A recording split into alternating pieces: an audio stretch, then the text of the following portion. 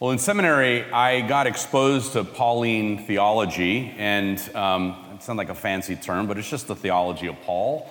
And every morning before class, or most mornings, I'd go for sort of a walk run, for a few miles, and I would listen to a podcast, and they would interview sort of the latest and greatest books on Paul by theologians, current theologians, and it was about, books on his life, books on his theology, and there have been a flood of books in the last 10 years about Paul. I mean, the market's flooded. In fact, most Christian publishers are like, no more. We don't need any more. There's so many.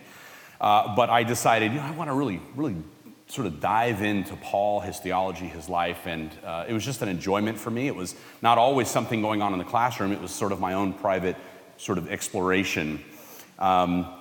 And it's so surprising that all this has been, all of this interest in Paul has been made because he was sort of an unimpressive figure in his own time. It made me think of like Herman Melville, who wrote Moby Dick in 1851, and it was not a commercial success. In fact, he kind of he was disappointed with his own career, and it wasn't until around 1930 that Moby Dick became the sort of blockbuster that it was. And so Paul and his theology is sort of the same way. All these centuries later, we esteem Paul, as we rightly should, as this giant of the faith and developer of Christian theology, but in his own lifetime, he was sort of an unimpressive person. It's believed by some theologians, again, it's speculation, but that he wasn't very good looking and wasn't a great speaker, and was probably hard to be around for very long because of his overpowering zeal and pushiness. And what's most impressive is what has lasted down through the ages is the amount of ministry Paul was able to accomplish. The amount of ministry Paul was able to accomplish. God had given him this incredible vision for the spread of the gospel, which was empowered by this one earth-shattering idea, which is that Jesus of Nazareth, not Caesar, was the world's true emperor and Lord. A radical idea, especially when you think of who Jesus was and where he came from, this sort of backwater of Judea and Galilee. This message, it was a radical idea that Paul put forward. The mystery, essentially, Paul was revealing was that this thing that was hidden throughout the ages was that in Christ, God had planned all along to include the Gentiles into his covenant. Hence, Paul's ministry to the Gentiles. And if you were a Jewish believer like the rest of the apostles, you probably thought, who wants to go preach to the Gentiles? Who wants to go into those hostile places where they worship all those idols? Like, no, this Jerusalem, this is the spot. And Paul said, you guys take Jerusalem. I'll get everywhere else. And so his vision and the amount of ministry he was able to accomplish is just staggering. It's mind-blowing.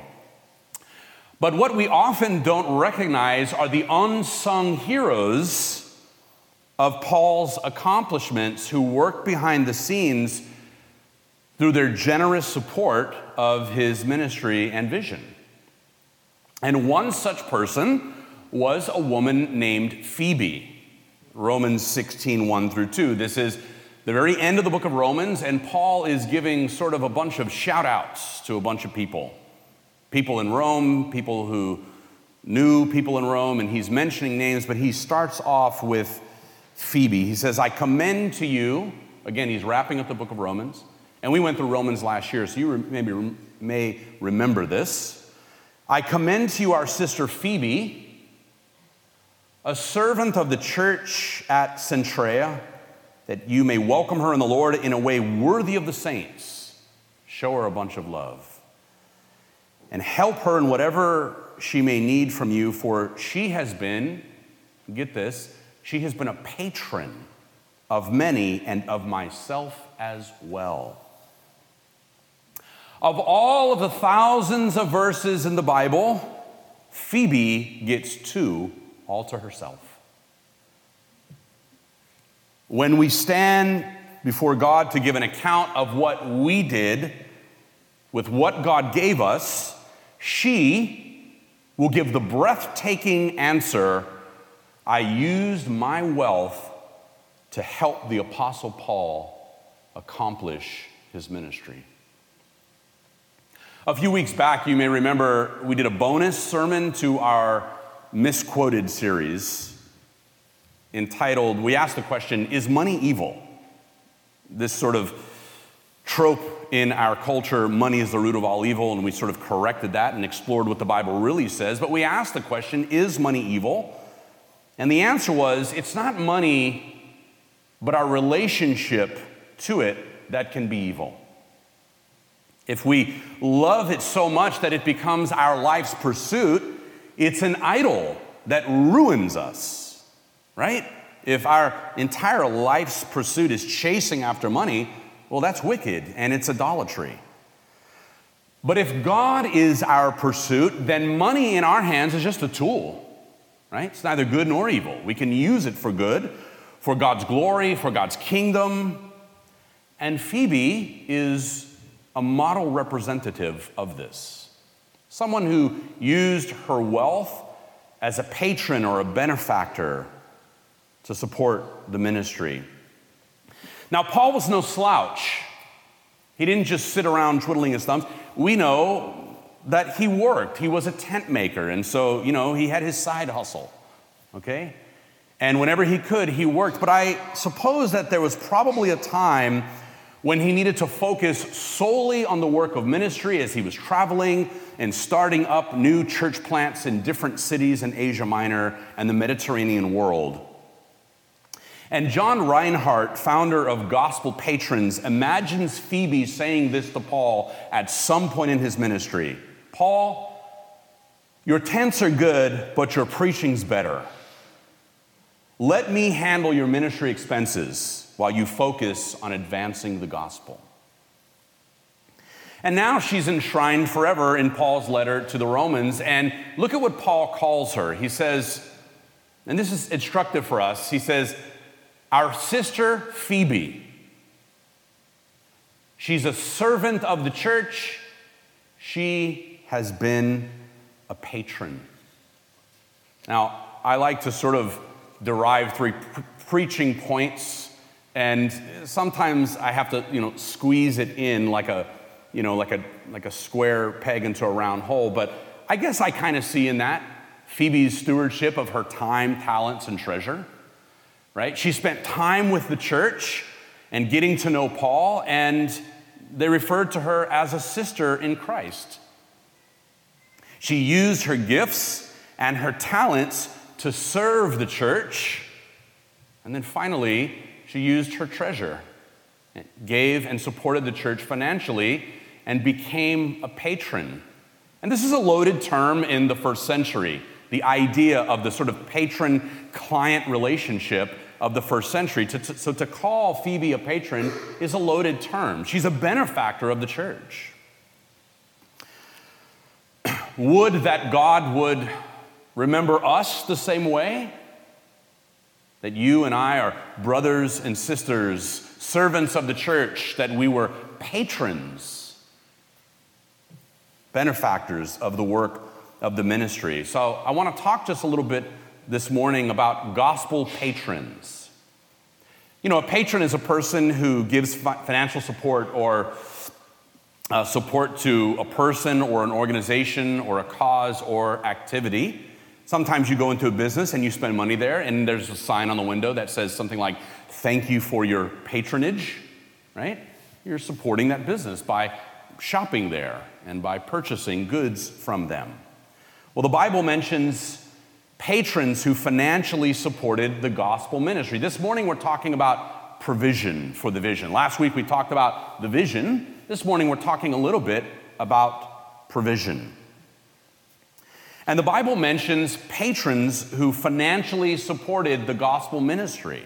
Now, we just sort of glaze over that. I think when we read the Bible, we may read something like what Paul wrote about Phoebe, not think twice about it, and that's understandable. But to slow down and talk about it for a moment is important. In Luke 8, 1 through 3, there are other examples, unlikely patrons.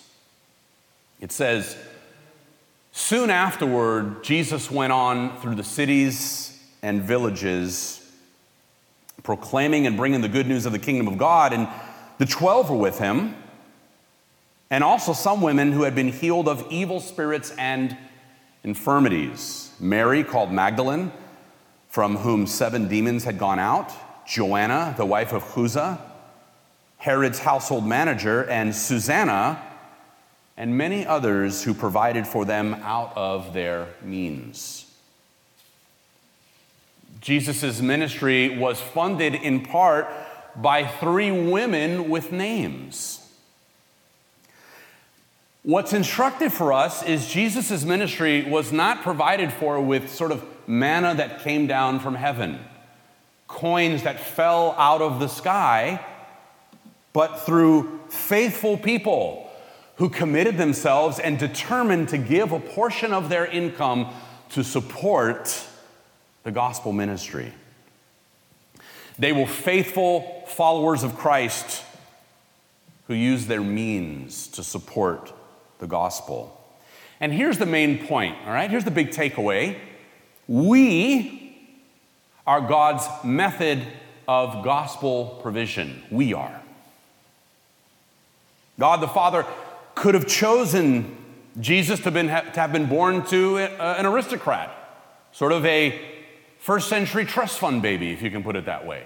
And all of his needs would have been provided for his preaching and his teaching and all of the healing, all of the resources he needed would have been taken care of, But that's not what happened.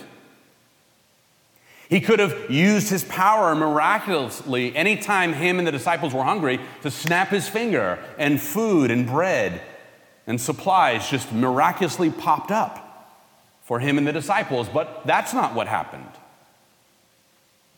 He could have taken his amazing speaking skills on the road, like many first century Greek, rhetoricians, and charged and made a bunch of money on a speaking circuit. But that's not how the story goes. No. When God the Father wanted to provide for his Son to preach the gospel, he called people to step forward in faith and give generously, because this is how God works. This is the primary way that God works. He raises up people to give. He calls all of us to be patrons of the work of the kingdom. You see, we are God's method. Last week we talked a little bit about how our vision is to be a prophetic voice in our culture, our increasingly post-Christian, our increasingly godless culture. We want to be a prophetic voice. We want to be able to stand up for what's true, and we want to be able to speak into the culture with the gospel and be mindful of those who right now are chasing down answers. We live in an anxious age, don't we? A confused culture. And our vision is to be a prophetic voice in the times that we live in. We know that our sovereign God won't let the church be destroyed, but we don't just sit back and say, well, God will figure it all out. We talked about this last week. No, that God sovereignly uses our means of spirit-filled agency to complete the work of ministry. In other words, God uses us in our efforts.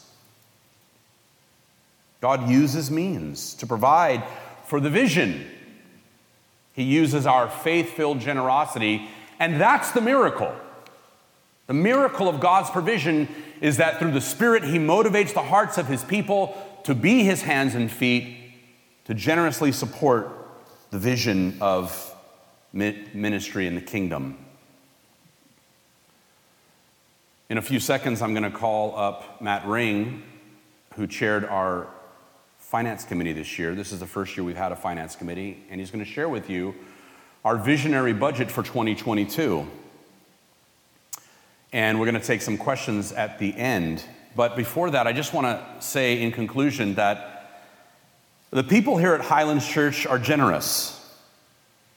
You're very generous people. You've been patrons and benefactors of the vision and ministry here at this church.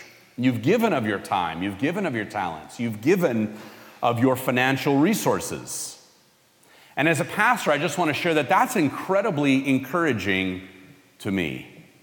And I hope you're encouraged, those of you who give, to know that the people sitting next to you also are sacrificially committed to the mission and values of Highlands Church, just like you are. Paul makes this statement in the New Testament that should be a verse that we look to when we think about how God feels about what we do with our finances. This is what Paul says in 1 Corinthians 9 and 7. Each one must give as he has determined in his heart, not reluctantly or under compulsion, for God loves a cheerful giver.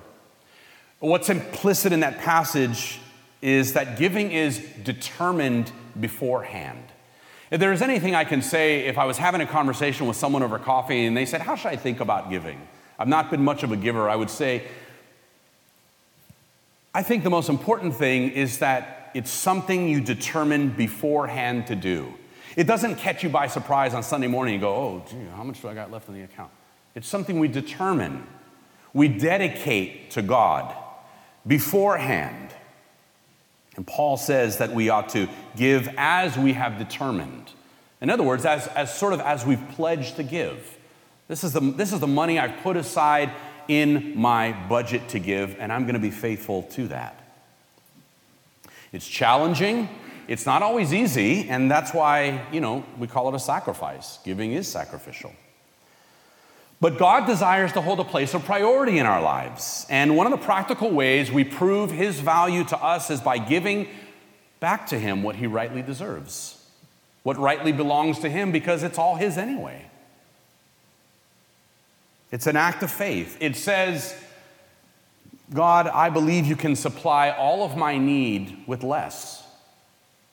This is what I have, but I'm going to dedicate by faith a portion of it to the work of ministry and believe with what's left over, you can provide and supply all of my needs. It doesn't make math sense, but it makes faith sense. It's not walking by sight, it's walking by faith. I'm going to pray, and then Matt's going to come up and share with us our visionary budget for 2022. Let's pray. Father, thank you for these gospel patrons in Scripture, benefactors who are examples to us that Scripture is satisfied to mention, that 21 centuries later, we are encouraged by a model of patronage, those who dedicated resources to support Jesus and the disciples, to support Paul and his ministry. In fact, as the gospel went forward in the Mediterranean world, all these centuries later, it has reached us in North America, the ends of the earth. And Father, you provided through our agency of faithful giving.